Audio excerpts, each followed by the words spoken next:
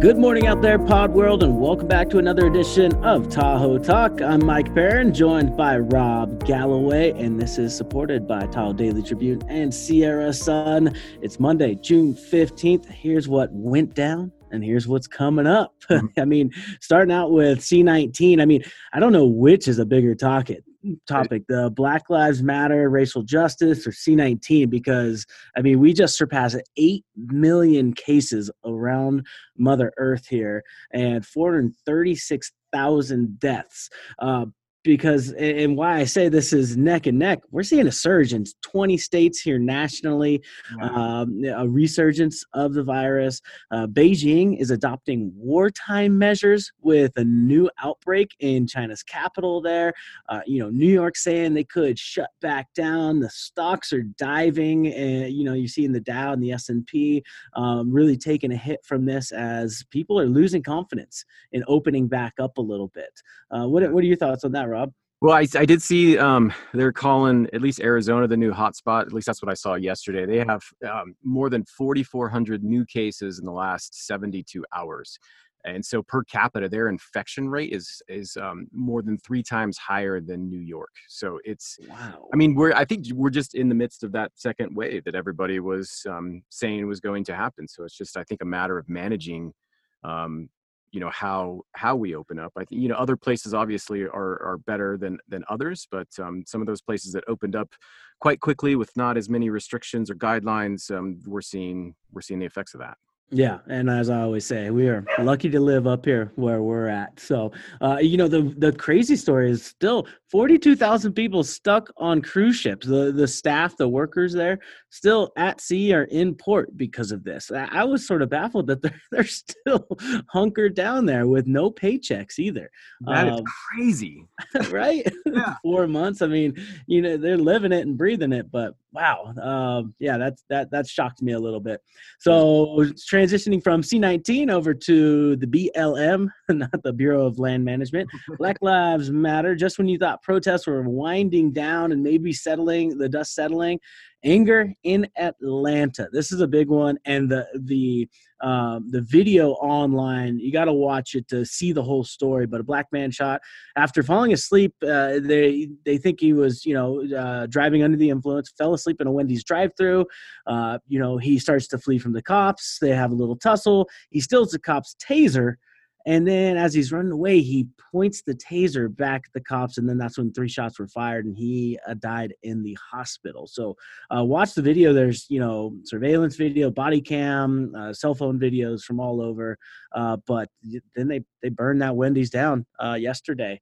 So there's a lot of unrest over there. And big news here, my dad and I used to watch Cops religiously back in the day, every Saturday night for 2 hours. Cops and Live PD, which was cable's most popular show, canceled from TV for moments exactly like this. I didn't even know Cops was still going. Right? It was a Hollywood gold mine, for some of this content, but others, they did show a couple deaths on Live PD accidentally. So that's really comes down to it. Yeah, it really does. And in better news for the whole movement, the Jordan brand, Michael Jordan, commits $100 million over 10 years to racial equality. Apple saying they're doing $100 million as well for racial justice, and then YouTube doing a cool thing where they're giving out grants and scholarships in the tune of $100 million to support Black creators on their platform. So those are some big donations there. All right, now in other news, Twitter is getting a new upgrade or feature, I guess you could call it, the think before you tweet. So Twitter said they are testing out a feature that's going to help trigger happy tweeters. So if you haven't actually opened the article, they're going to ask you, do you mind reading it first before you share it? You think it would just be inevitable? I don't know. Right? Before you share something, you're going to read it, but that's not the case for a lot of people. I would imagine it happens way more than people actually reading. But I would say more people probably retweet something and only read the headline than actually read it and then retweet it. So the Think Before You Tweet campaign, you're going to start to see that. So Read it, folks. Do your research. In SpaceX news, they have launched another batch of 60 Starlink satellites Saturday morning, right before the crack of dawn. And the cool thing here is they're utilizing the reusable rocket booster from June 2nd. So just 13 days later, that booster that comes back down and lands on its own. Well, they've already reused that and sent another batch of Starlink satellites up. Check it out. There's some really cool photos because it was launched at night there. And in other news, James Bond, they have pushed up their premiere. So they are going. That's going to be November 20th for the United States, November 12th for the UK, and then Tenet, which is sort of the tentpole or the big blockbuster of the summer. They pushed it back a few weeks for that premiere. I know you were pretty excited about seeing that one. I love the director. Yeah, that looks like a great movie. And then the Oscars are likely to be canceled this year. Not affirmative yet, but very likely to be canceled. Well, so that's hitting the news. Yeah, I mean, and they're usually late February, early March for when they go, but it's more around just the release of movies. I mean, there's just not been the release of movies to be able to, influx of the category. So Exactly. And then in iPhone news, the Model 12 has been released or leaked, I guess you could say, not an official release, but details and pricing were leaked out on Friday, starting at $649. So, I mean, you can get them up north of $1,000 for the Pro models with more memory, but they sort of took it back down a little bit there. So check that out online if you're an iPhone lover. And then the Supreme Court of the United States just this morning said, no, you cannot fire somebody for being LGBTQ. It was a 6-3 opinion. And again, that went down this morning. So hot off the press there, I guess you could say. So that's what I've, yeah, that's what I've got. What about you, Rob? Well, let's dive into, we had talked about COVID-19 and just some of the effects and some of the surges that we're seeing around the nation. So your recap is we've been doing in and around Lake Tahoe, El Dorado County, with 113 confirmed, 91 recoveries. That essentially leaves us with 22 actives, but it is unknown exactly where those actives are sitting. So they do not have that information. Tahoe region at 54 confirmed cases. Quad County region in the valley, 64 active with 184 recoveries. Douglas County specifically, they are sitting at 10 actives and 32 recoveries. Nevada County, I don't know what's going on with Nevada County. The information on their site, they're showing 48 active cases. And if you remember a while back, they were sitting at 0 for the longest time. But they're also saying there are only 52 confirmed cases with 3 recoveries and 1 death. So it's almost like they restarted all of their reporting. I don't understand what's going on over there. So, but it looks like regardless, the east part of the county, that's where the most activity is. It's just, I don't know what they did there.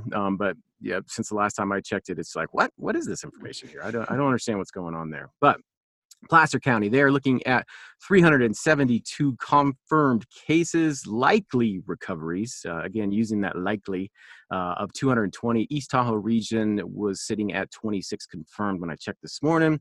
Washoe County, they are sitting at 638 active with 1,269 recoveries. Over the weekend, the county reached its all-time high in actives at 642, so they've dropped a little bit from there. And there's one of the things that I like about the information for the county's website for Washoe County is they're showing exactly where the actives are. So now we know there are 3 active cases in Incline and 0 active cases in Crystal Bay. So that's a great stat. If all the counties could do that, that would be fantastic. Yeah. Some of them are just more than not, they're just showing confirmed cases and then just a total active for the county. But Washoe's digging a little bit deeper there. State totals, California sitting at 152,882 and Nevada at 11,201. So that is your wrap up of COVID cases in and around Lake Tahoe. In other news, Nevada Governor Sisolak, he dispersed out CARES Act dollars, and Douglas County specifically, they're going to receive $8.93 million. And this funding basically goes to help local governments cover expenses due to the virus. In all the state of Nevada, they received $148 million. Most of that goes to Washoe County at $86.1 million. Clark County and Vegas, because of their size, it's anything above $500,000, they get federal funds. So that's why they are not getting any of this money for the state. And we had the announcement last week that South Tahoe High, their class is going to be riding high on the chairlifts at Sierra at Tahoe for their graduation ceremony. And I recall, Mike, there was a certain podcast saying that we should be doing this, and we called out Sierra at Tahoe. So what's up, right? I know, right? John Rice and their crew stepping up, paying for the insurance. I love it, man. Just another, feather in the cap for those guys and really giving back to the community. Yeah, absolutely. Definitely unique. So that should be fun for those folks there. Truckee and North Tahoe, they had their virtual ceremonies last week.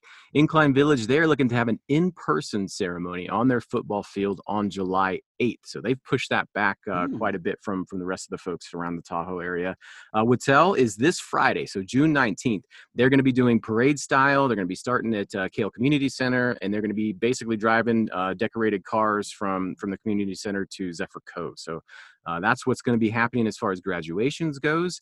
The TRPA, they are working to get boat inspection stations fully staffed so that they can open up by late June for boaters from out of the area. So they don't not have a definitive date set yet, but that's what they're shooting for. And it looks like all you Tahoe-only boaters, you only get to enjoy your peace and quiet for just a little bit longer, and then you're going to start to get a lot more traffic out there, I'd imagine anyways. Yeah, given the traffic that's been in town in terms of cars, the boat chop is going to be gnarly with this great weather. I would imagine, yeah.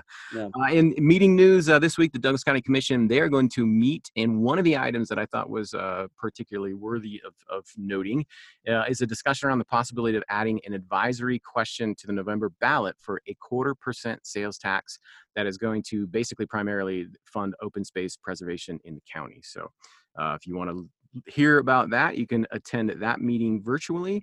And then last thing that I got here, looks like, after slightly cool, still should be gorgeous week of weather, mid to high 70s, middle of the week. And then as it starts getting into the weekend, low 80s, and then just looks like a string of 80s for a while.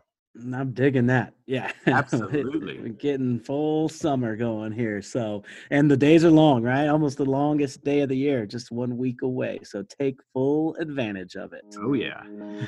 All right, folks, that was your Tahoe Talk. A little longer than normal, but just to remind you, we're only doing these once a week, every Monday morning. You can catch us right here. So we got to pack it all in there. And then we're also going to be recording a new TAP podcast, Things, Adventure, and People.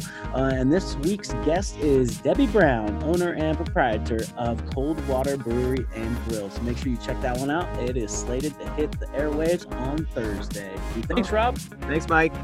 Stay safe and stay sane, people.